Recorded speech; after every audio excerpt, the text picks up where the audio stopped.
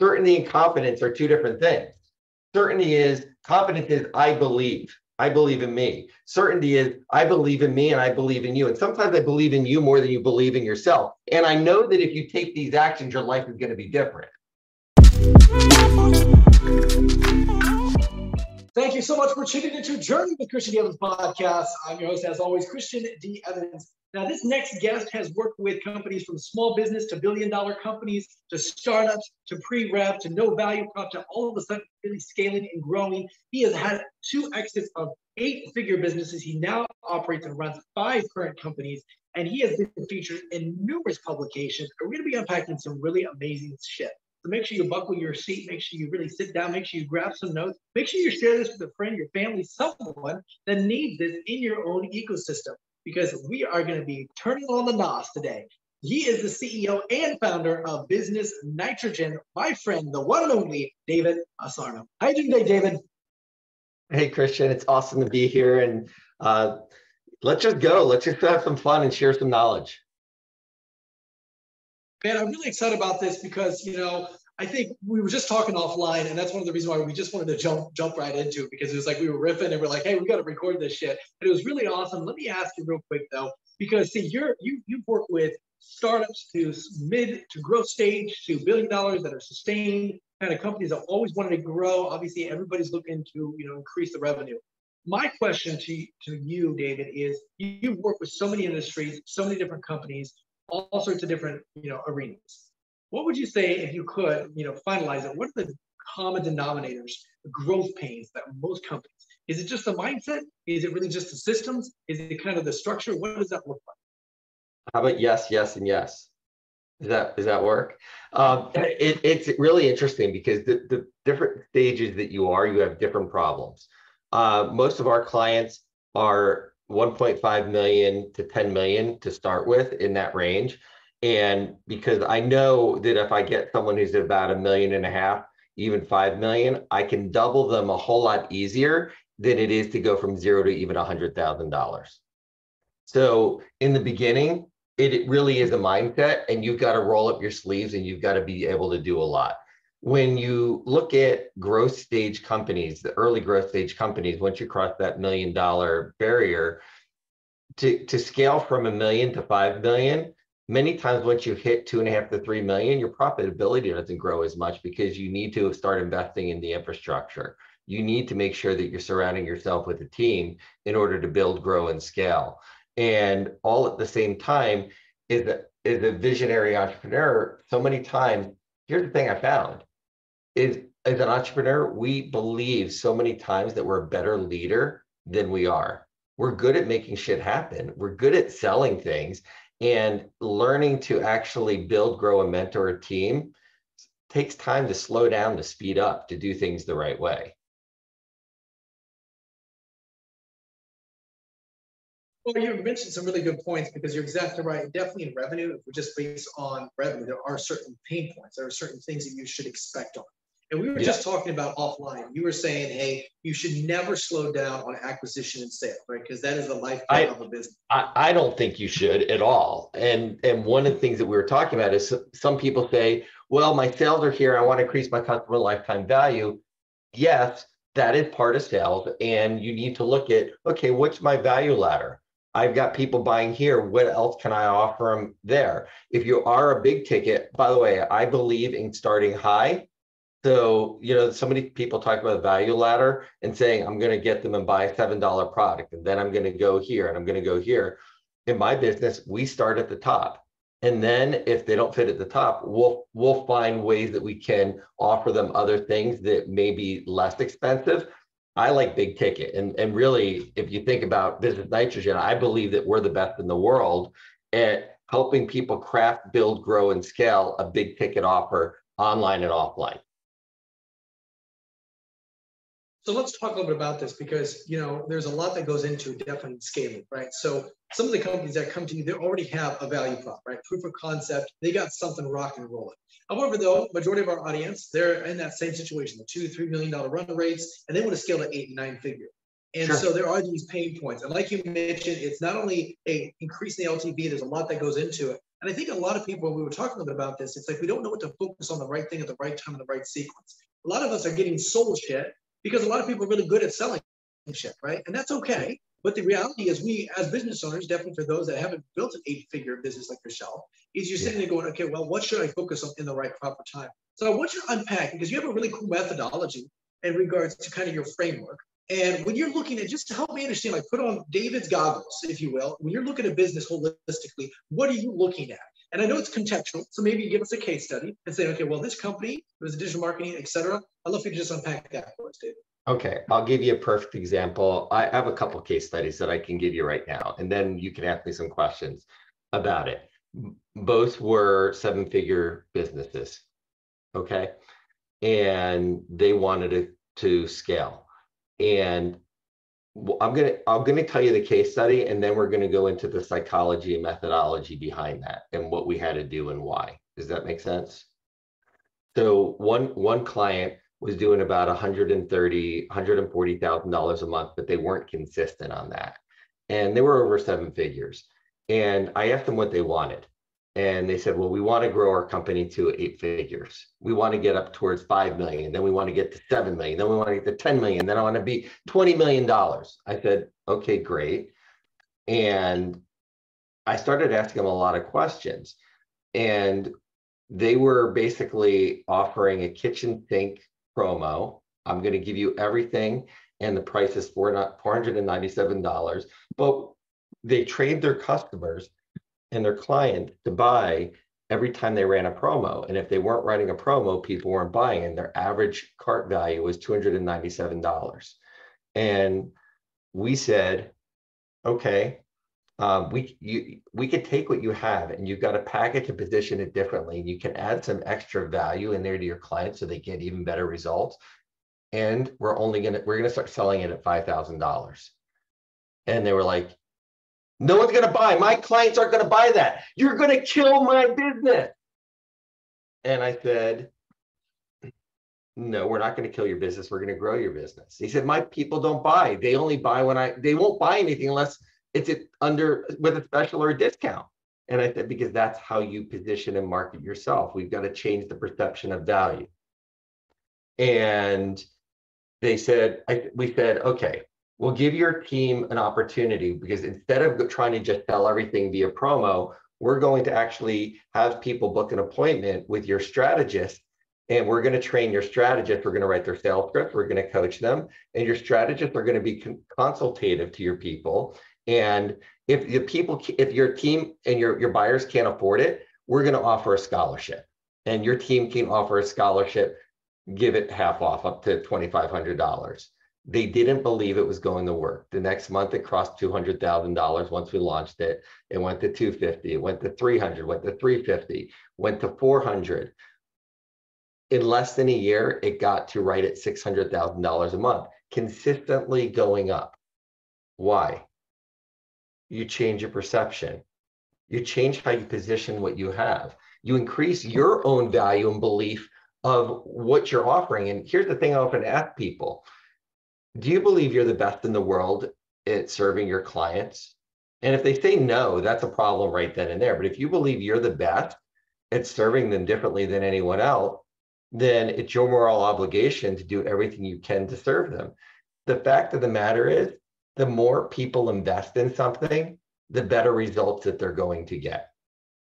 It's plain and simple. Why? They've got more skin in the game. They have more reasons why they're going to do whatever you say to do. They're going to take your advice. And so that's one case study of what we did with a client. And fundamentally, the entrepreneur, had to change his belief system about himself and the value on what he was delivering. Yeah, did we have to help him a little bit with this? Yes. Did I have to change how he delivered it on the webinar? Yes. He was very coachable. I mean, the beauty of it with our team anyway is you've got a couple of us who are the top closing speakers for Tony Robbins and Chet Holmes at Business Breakthroughs. We know how to speak, and we know how to deliver webinars, and we know how to coach our clients. So what makes it unique is, and for an entrepreneur looking at this right now, you have to think about it this way. what is the unique pain and problem that your client has, and how can you even position it a little bit differently to solve it differently than anyone else can? And once you do that, you're creating a blue ocean for yourself. If you've read the book and you haven't, it's pretty good. Blue ocean strategy. They talk about most people are hunting in the red ocean. The way that you position yourself in a blue ocean is not necessarily coming up with a new product. It's coming up with a unique positioning that you're positioning yourself in a way, and you can serve people even if it's one aspect differently than anyone else can. This is remarkable, and I appreciate unpacking this. Now let's kind of dive into this a little bit further. You mentioned position and perception, and it's very interesting because I'm seeing this holistically, definitely with kind of the ecosystem of the financial world right now and just the state of U.S. But I want to talk a little bit about this value proposition and positioning and perception. So you have this value, you have this kind of offer, if you will. Okay, I think. Let me ask you straight up, David. Do you add more bonuses? Do you add more little things and little trinkets, etc., to maybe perceive that the value is really high, or is it more of just taking the same thing and then just putting it at a higher price point, etc.? What does that look like, David?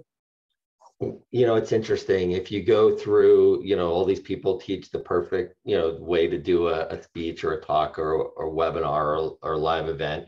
And and that's why I call it the kitchen sink close. You're going to get this, and you're going to get this, and you're going to get this. And oh my gosh, but here's the problem. And I know what people will say. Well, sometimes they'll just buy your product because they want one of the bonuses. And I've done that in the past. Okay. I think that works if you're selling a product for $2,000 to $3,000 to $5,000. I've seen people, I think it actually can hurt sales sometimes. Do we put a value stack together? Yeah, sometimes, depending upon the client. I think that it's you doing a better job understanding your client better than anyone else and really talking to their pain, challenges, and problems and solving them and showing them how you do it. I mean, there's a unique way that we do it on a webinar. When we're live on a webinar, we'll take a break. How was this? What did you learn from this? What are the breakthroughs? What are these? Is my friend Alec Mendozian says, the pack a bag moments, that if you left this webinar today and you didn't learn anything else from us, it was worth your time being here. And get your people, start the sharing. Some people don't like to open it up to a hot mic because they don't know what's going to happen, but you can put it in the chat and let the chat sell for you. I actually love a hot mic. I'm one that, as you could tell today, we said, let's just go. I want to hear that live feedback. And because here's the thing, if you can address the things that people say, the good things, and even the things that they may bring up, overcome the objection, everyone else who comes on and speaks is convincing the other people who are watching it. That's why that little, when it was invented years ago, on a sales page, that proof thing that shows, hey, so-and-so from Wisconsin bought, hey, so-and-so from Hawaii just bought. Social proof works.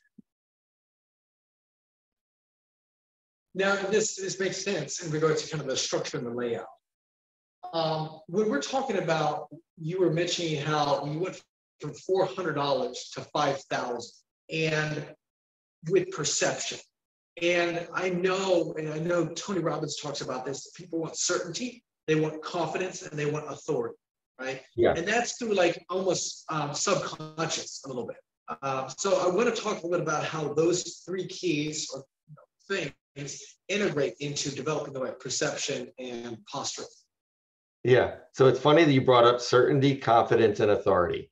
So did you notice how I delivered the message? I came across with certainty. I know that this is the best thing that's going to be for you and your business, for you and your life, for you and your health, whatever it is. That's why we begin right now. You've got to believe that you're the best and you can serve your clients better than anyone else. And if you believe that, you're coming across with certainty. Certainty means more than anything else, because when you have certainty and you can speak with that certainty, you have that built-in authority, right? And certainty and confidence are two different things. Confidence is I believe. I believe in me. Certainty is I believe in me and I believe in you. And sometimes I believe in you more than you believe in yourself. And I know that if you take these actions, your life is going to be different. I'll give you an example. I was just recording. It's funny you just brought up with the uncertain times of this economy. I recorded just about 8 different videos for my team right now. And I'm talking literally, hey, you're probably wondering right now, what do you need to do in this recession or worse? Okay, I'm talking about the recession. The government's not admitting that there's one. We're in a recession and worse, and it is going to get worse. So what do we need to do differently today? Okay, we need to know ourselves. We need to know our customers, and we need to know how we can help them. So I love that you brought that certainty, confidence, and authority, because as a presenter and as a speaker, you have to have that throughout everything that you're doing and everything that you're teaching. The biggest challenge that I find so many times is that someone will be teaching and they'll practice this and they'll practice this and they'll practice this and they'll have it down and they'll be communicating with their audience with power and authority. And then all of a sudden they go into asking them to buy and their tone changes and their shoulders change and their body language changes. And then they wonder why they didn't have better results. So you've got to have this integrated throughout everything that you do. So and I'm curious, and you're exactly right. I think this is so remarkable. So when you're pre-framing them for the webinar, or maybe even pre-framing them before the sales phone call, I've heard, obviously Robert Cialdini and Persuasion and a huge book that came out, et cetera, and, unpacking that. And there's a lot of amazing stuff in that. But there's also, you want to make sure, maybe there's certain hints that you put in to pre-frame them in the proper context. And the reason why I'm bringing this up specifically, David, is because you went from $400 to $5K. And I can imagine some of the people that are listening, like, oh my gosh, $5K to maybe like $20K, right? And it's the same kind of, growth or even bigger. Let's talk about that. Go ahead, David. I'll tell you, and we'll go into the second case study in a little bit. I have another client we just did a launch for. They sold, I'll let you do the math. They had an offer that was $2,500. We told them they were going to charge $25,000. 10 times increase, right? And they're like, the same thing. My people aren't going to buy. They're like, maybe 7,500, maybe 10,000. But over the course of 4 months, we got them to believe. And then almost a week before the launch, they're like, I don't know. I don't think people are going to buy. I think we should change the price down to 15,000. And we believed, once again, we believed that their people would invest in it. I said, you got to provide value, and how are you going to provide value, and what are you going to do? And so we helped them craft the value proposition piece of it and what they were going to do differently for their people. And they still said, well, they've already bought from us and they've been buying us from years. Why are they going to upgrade? Well, here's what I can tell you. In less than 3 weeks from launch, they had 47 people that invested over $25,000. Okay, they capped it at 50. And then we created a downsell offer to help the people who weren't ready to invest at the $25,000 level. We created an $8,000 offer. They sold more of that, and it was over $1.3 million. Okay, some of it was on payment plans. Okay, and the exact same thing. It's a belief system. It's a belief system of you. It's a belief system of your product. And it's knowing how you're going to serve people. I tell people, unless you're going to provide value to people, unless you truly believe beyond a shadow of a doubt that you're going to serve them, we won't do it. And we're very picky on who we bring on as a client to work with that meet our core values. So we want people that, that are positive. We want people that are results focused. We want people who do what they say they're going to do. We want to work with partners that are collaborative, and we like to work with people who have fun. By the way, that's preach. Those are our core values. So if you know who you're communicating with and you know who you're attracting, we believe that you can do this. It's our own self-limiting beliefs that hold us back. I'll give you. I have client after client after client who has double, triple, quadruple, or 10x their rates. One of my clients I've had for going on 14 years. I'll be speaking at his event next week. He was charging $2,500 to work with people. Now he's well over $25,000. Now I know it's 14 years later, and it was a progress. And every time he believed he was worth more, he changed it, and he attracted a different person. He attracted a different kind of a person to serve. And please know, if you're listening to me right now, not every product, not every company can do this. This is much more for service-based businesses and much more service and value-based businesses. I can't all of a sudden say, I'm going to take this iPhone and I'm going to sell it for $10,000. I can't take these, new Sony headphones that I just got and sell them for more. There's a built-in value when you're selling products, which is why I love services so much. Yeah, and this makes sense. Now, I want to dive into a little bit further in regards to kind of, well, we mentioned, and I love that example, 25 to 25. It's just that limiting belief, like you mentioned. Now, I want to talk a little bit about kind of the pain point. I've seen this at about 1 million, 2 million. You don't have systems. You've got like all sorts of random shit. You as a CEO are in Slack, you're talking to a lot of your customers yourself, and you shouldn't be doing that. Now, if you're big and your Nitro business Nitrogen is a beautiful talent pool as well, which is really remarkable. So whenever someone works with you, not only are you getting consulting and helping really align that methodology, but also getting that talent pool and that ecosystem, which is really just priceless. My question is, at what point do you focus on that? And you want to obviously get, and I know you work, mid 7-figure businesses right on the border of 7-figure, et cetera, and scaling them. So at what point do you start building that out? Are there certain things that have to put in place first? Okay, do we have an acquisition channel? That's taken care of. Cool, check. Then we start focusing on hiring because we want to make sure that sales is always constantly, flowing in. Or Sure. Is it more of, hey, what does that look like contextually? It's a great question. And here's what I can tell you. It depends on the person. And it depends upon their personality and their drivers and their needs. So many times, many entrepreneurs are visionary.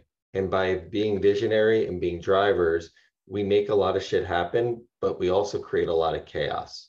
And one of the things that I hear from a lot of people out there is entrepreneurs sometimes overpromise and then underdeliver. I'll say it this way. We're moving at 1,000,000 miles a minute. So many times we forget to follow up. I'll take it off our shoulders, say it's not intentional. It just, we forgot, we didn't write it down. So many times the most important first role that we get for someone is a really good assistant. That if you're, on a disc, a high D and a high I and a low F and a low C, you get someone who's a high F and a high C and probably in the middle on the D, and B doesn't, or I doesn't really matter. We test all of our clients, and anyone who wants to work with us, we give, in the front end of our funnel, we give them a PI. We use predictive index. It's a little more statistically accurate than DIF. We do this, why? Because I need to know who I'm working with and how I can best support them. So for me, I was going in I was having trouble growing when listen, I've built multiple businesses, but when I went into the agency side, listen, I hadn't owned an agency before I built, I ran a franchise company, and I looked at, well, the franchise company really a sales, marketing, and training company. So I had an agency before you knew it. And the number one thing I needed was, first, I think 7 hires were all detail-oriented people that did all the implementation. It was only after we hit that $1 million that I said, okay, I need another strategist. I need to be able to go, I need a second strategist. Now I need a third strategist. I need to go hire the copywriters. Before this, when I started the company, winning a lot of these awards, I wasn't doing the design. I never did the design, but I was writing the copy. I was creating the whole strategy. Well, at the size we are now, I'm able to hire the person who's really creative, the strategist. I have the copywriter, I have the designer, I have the project manager that works on that account, I have the social media I create the whole team. So the first the first thing that I think many entrepreneurs need that they don't even think about is a really good executive assistant. And I'm not talking, and listen, if you can't afford it, yes, you can go overseas and you can find someone in the Philippines to help you. I actually like, and by the way, I do have some people in the Philippines and I tell them to work their own hours. I don't want to have people staying up through the night stressed as all can be. I have people who've been with me for 6, 7, 8, 9, and 13 years over there. So why? And in a country where a lot of people have a lot of turnover, I treat them just like as if they're American. I have anyone, when we do our meetings, we coordinate so that way the whole company can get together. I'm answering your question, not answering your question. You need someone who complements you. So if you need someone you're got an idea and you've got a company and you know you're not a driver and don't like doing the sales calls, well, guess what? You're going to need to hire someone that has a high drive and sociability to complement you, even though your greatest hate, and I hear this word hate, I can't manage a salespeople. I don't like working with salespeople. For someone who doesn't have that drive and hasn't done it themselves, they don't like managing it. But you have to be comfortable with being uncomfortable and learning to build, grow, and manage a team. One step at a time. Plain and simple. One step at a time. For me, it was hiring 7 people that were 100% opposite of me because I created enough chaos that I had to have 7 people catch it before I started multiplying that. I'm being honest, I did create a lot of chaos. Brilliant. I love it. You got to have 7 people just to keep up with you, David. I love it. That's awesome. So let me ask you, now that we kind of developed the talent pool, we could dive into that, but I want to kind of keep going here a little bit. I do know that naturally, definitely in the service-based business, but I do just know in general in businesses, right? SaaS, whether you're B2B, B2C, D2C, e-com, whatever it is, you always want to optimize for monthly reoccurring because that's where you create really the margins, right? And that's where you're able to really scale at a very high level because now you can really flood the money and marketing and sales, et cetera, and growth and hiring and whatever. So what are certain things in the back end? Because now you have acquisition, cool. You got some talent coming in, wonderful. You got systems operations a little bit. We can talk a bit about that. But really optimizing the monthly recurring, maybe adding, vertical products, maybe adding products that will be natural evolution to their, customer journey. So I just want to kind of give that over to you and unpack that for us. Yeah, that's really important. Monthly recurring revenue. My whole business model, I can't say don't. Very rarely do we bring on a one-off project. Most of our clients are on monthly retainers that we're working with. Why? Because if I have that monthly recurring revenue, I can put an entire team, like an outsourced marketing team for them, whether the CMO all the way to strategy and implementation. I built my business model on that because I know it's very important. When we launched out Nitrogen Hiring Network as an exclusive hiring agency for entrepreneurs to hire for that marketing, the sales operations side of things, we did it. And no one in the staffing world does it. We basically took the success fee and broke it up over 7 monthly payments. Why? We create that monthly recurring revenue. So when we have a client come to us, here's the thing. So many times people say, what you just said, I want the monthly recurring revenue. And I'd rather have people spend, $79 a month versus paying me $500 because I want the monthly recurring revenue. Here's the challenge and here's the opportunity. Many times in the dating cycle, they don't know you enough yet. So last week, this is interesting.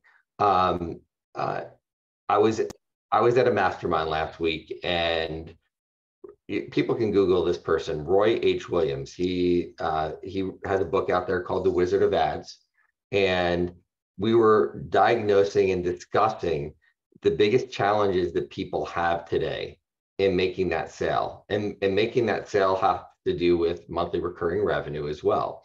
And he was talking about dating and getting married.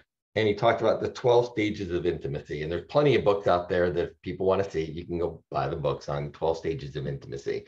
The interesting thing is, if you miss 2 stages, the relationship's going to be over. In a marriage, if you don't keep those stages of intimacy going, your marriage is probably not going to last. Well, the problem is the exact same 12 stages of intimacy translate over to building a relationship with a client or a potential client. So many times we want someone to see an ad and then just buy, and we go for the close right away. If you think about it, if you go from I know them, I know who I want to target, they don't know me, to now we have that's eyes on body, acknowledgement, to eyes on eyes, we see each other.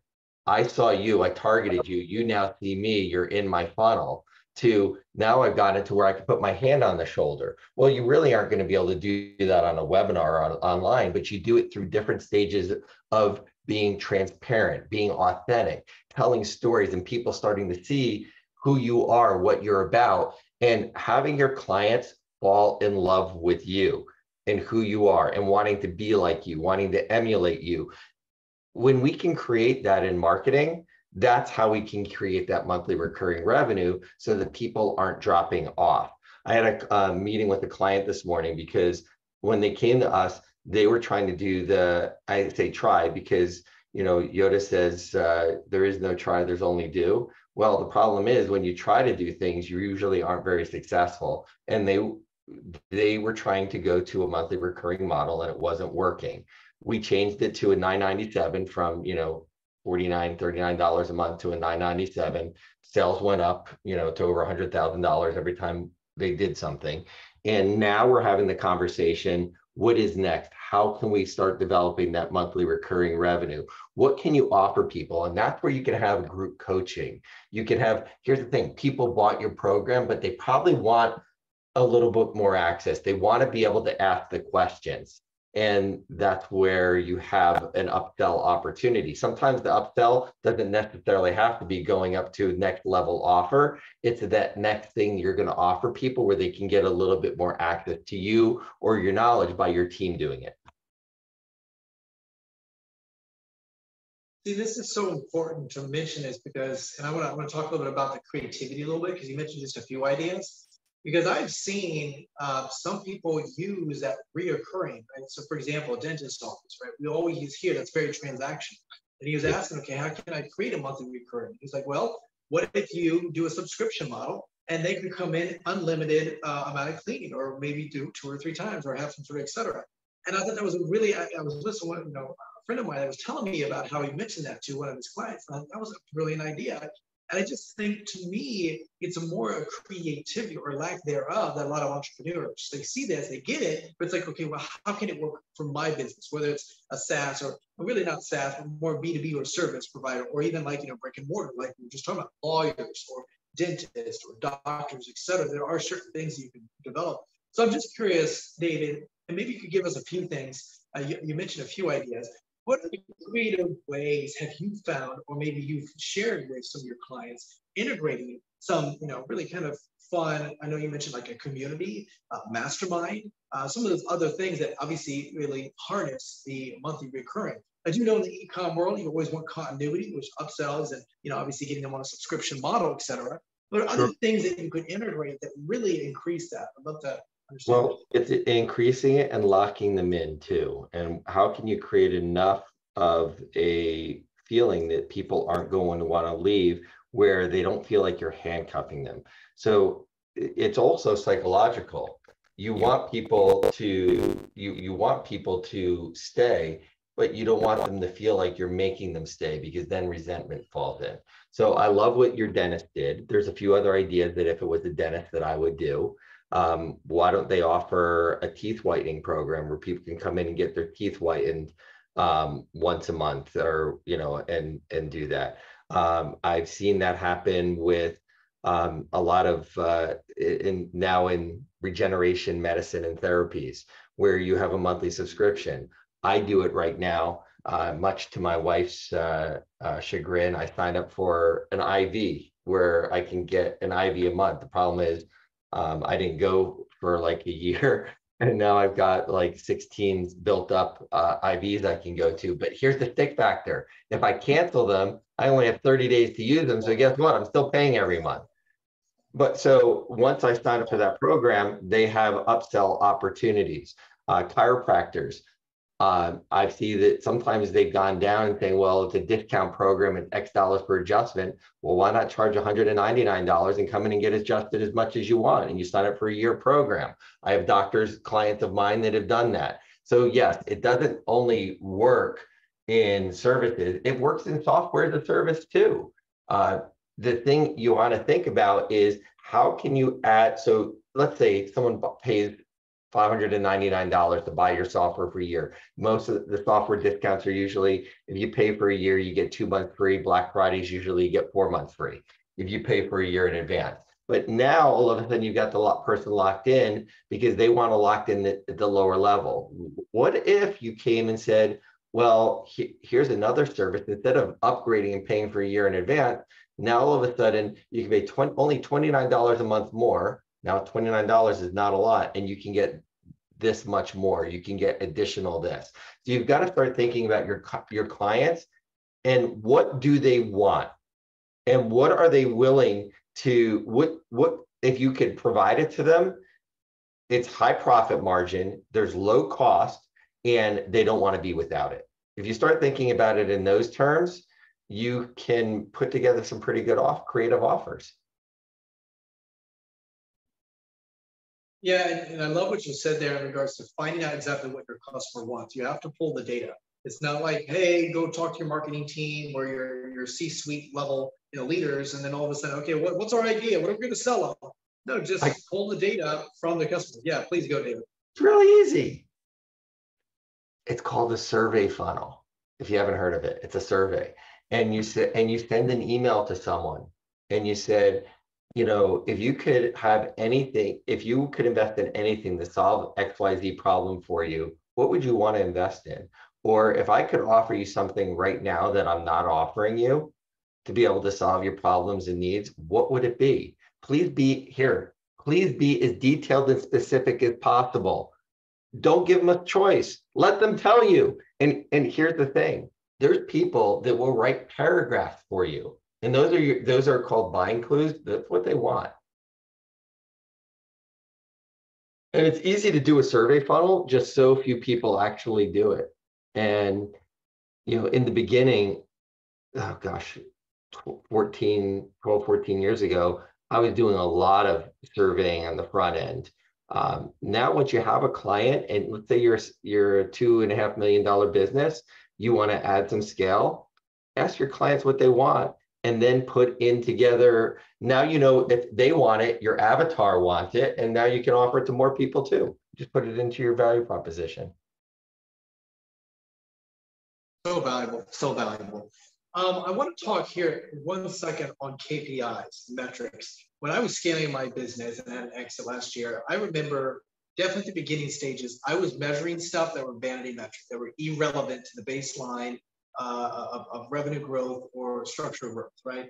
And I remember there were certain KPIs that I was not measuring that I should have been measuring a long time ago, right? And I got frustrated because nobody really told me. I had to kind of figure that out. Also, I understand, David, that it just like marketing metrics and KPIs, the KPIs themselves it tells a story. It's contextual. So it doesn't mean that one is a master KPI and if you're hitting this, cool. It's contextual. Hey, what is this telling me versus this telling me versus this telling me? And then what is that whole thing telling me? So I would love for you to tell me a little bit about vanity metrics in regards to when you're working with some companies like, man, what the hell are you measuring this for? We got to get that. We need to put this on here. And then also kind of talk about contextual the storytelling. When you're looking at metrics, how that obviously presents that to you. Great. So some great topics to talk about. And there's one thing that I want you to think about. Most people are looking at their cost per click, their cost per impression view, their cost per lead. And in all actuality, none of that matters. What matters is what does it cost to acquire a client and what are you willing to invest to acquire that client? If you know what you're willing to invest to acquire a client, here's the thing. If you go to an agency, oh gosh, I can tell you a story here.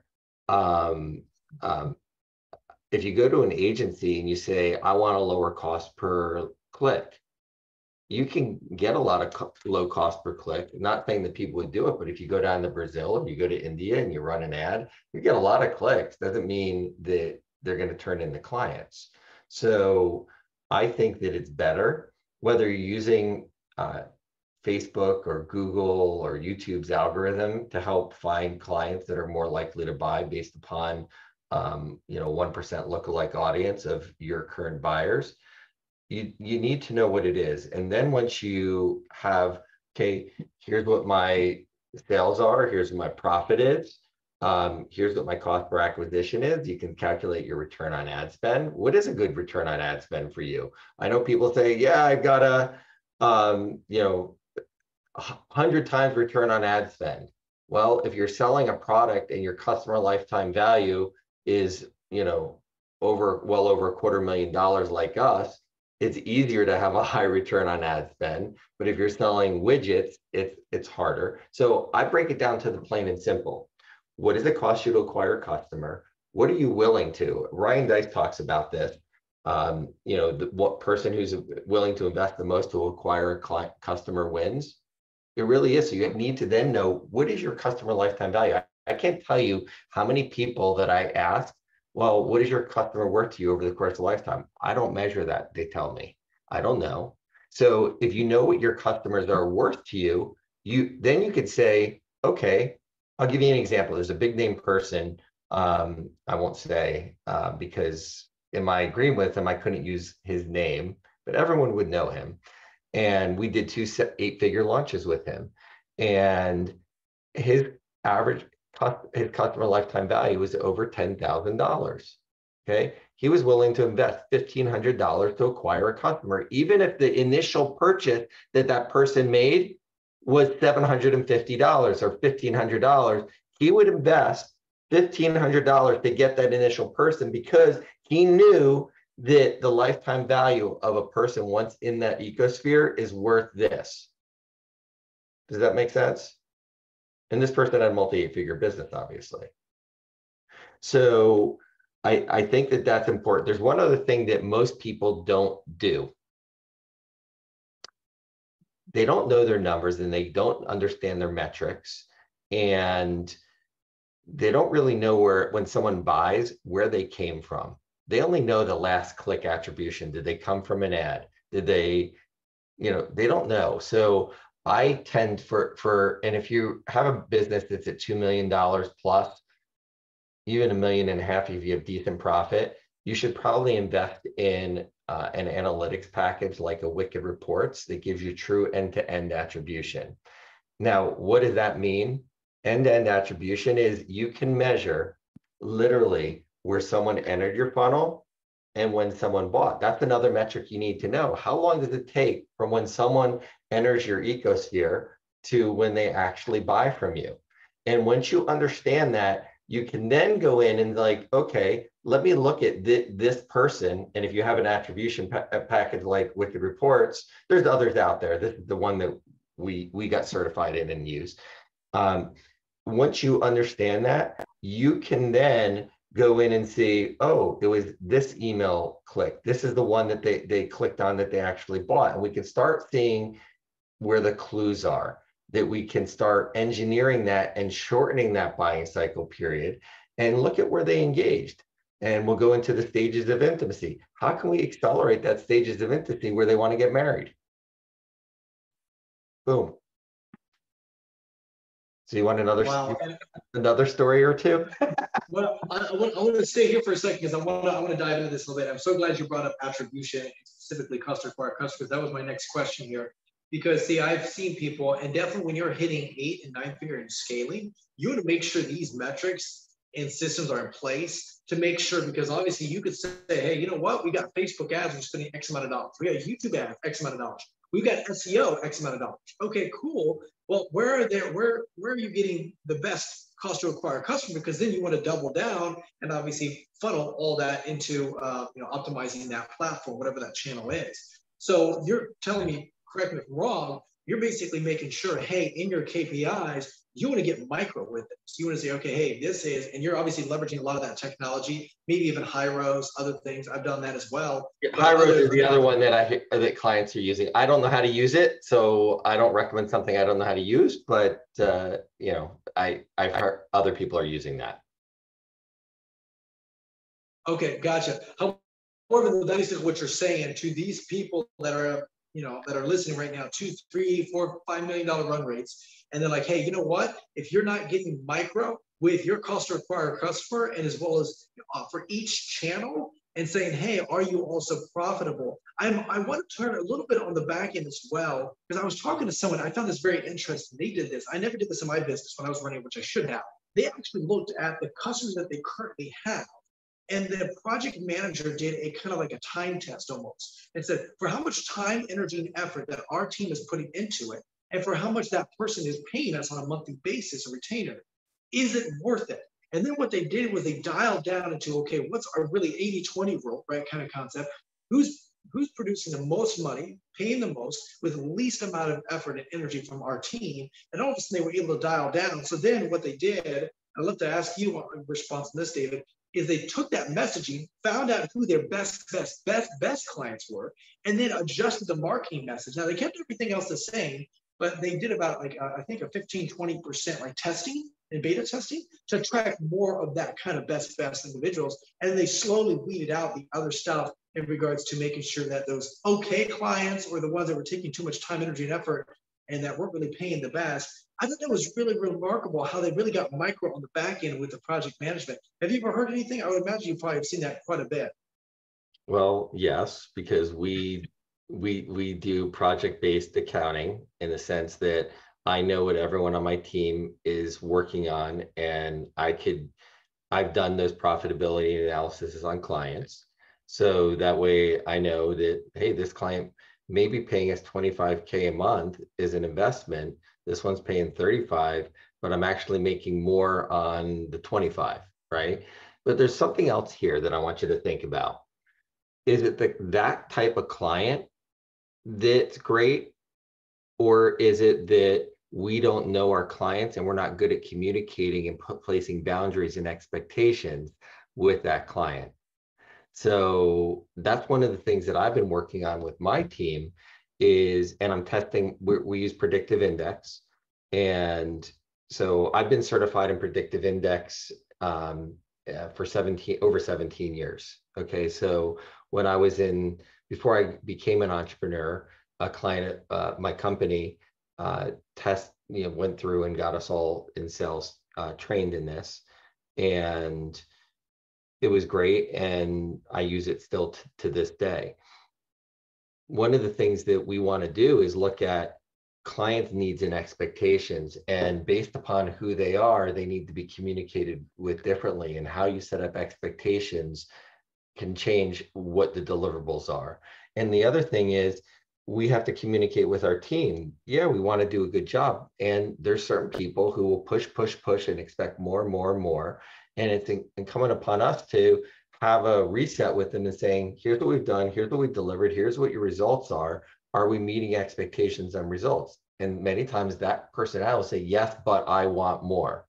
And I've had them say, well, if I don't ask, if I don't push you, I don't think I'm going to get it. I said, that may have worked for you in the past. But if you want the most of my team, tell them how happy you are and how grateful you are for the work that they're doing. And they'll go above and beyond without you pushing. And you'll get more from them because you have gratitude and appreciation. And they looked at me, what? And so you have to know who you're communicating with and how to communicate with them as well.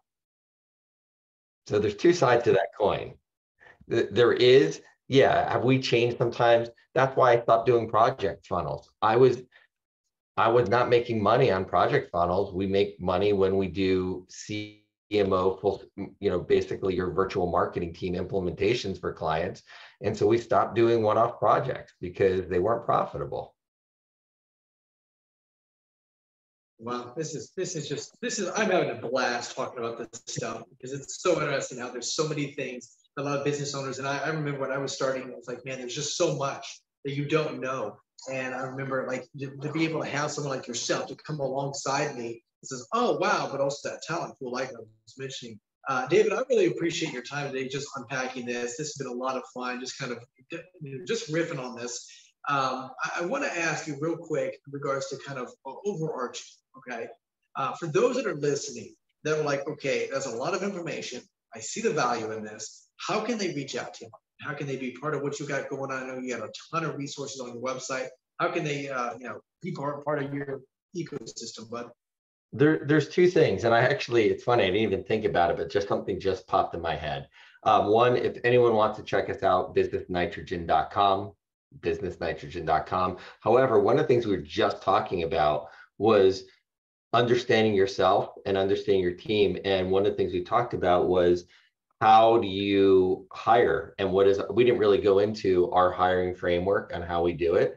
I actually just launched out, it's a 15-minute recording. It was a segment of a teaching that I did at a inner circle mastermind where everyone in the room invested $150,000 to be part of this mastermind. And they can actually watch my teaching of exactly what we do and how we go about doing it. And if they're interested in meeting with us afterwards, they'll be able to take the predictive index themselves. We'll go through it with them.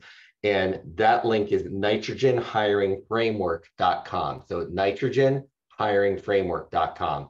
There's no obligation. I won't even,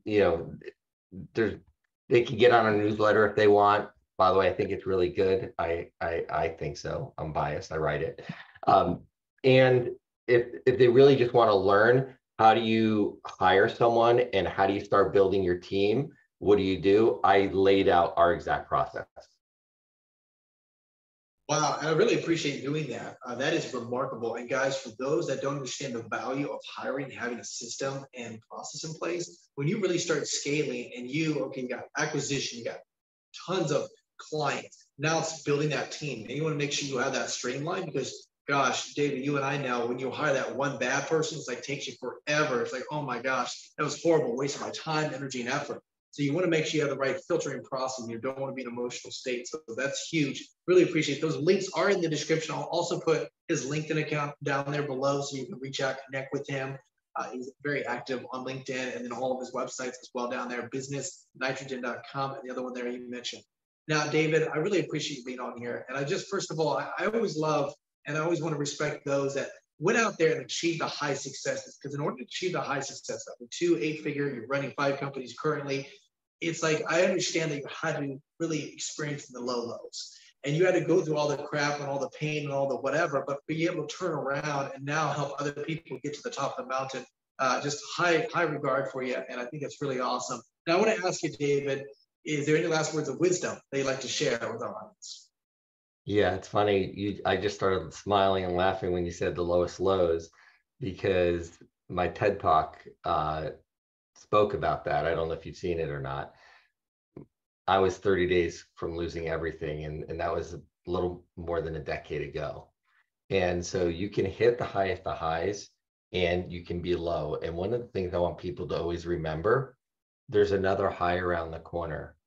It's so easy to focus in on where we are right now in a low.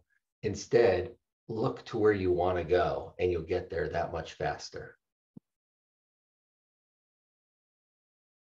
Well said. That is such massive, beautiful wisdom. And guys, yeah, that TEDx talk is remarkable. I listened to it and it's just really, really impactful. Guys, that is my friend, the podcast host, the Infinite Business Podcast, the CEO and founder of Business Nitrogen, my friend, David Asarnow. Guys, that is Journey with Christian Givens podcast. Until next time, be uncommon if you can.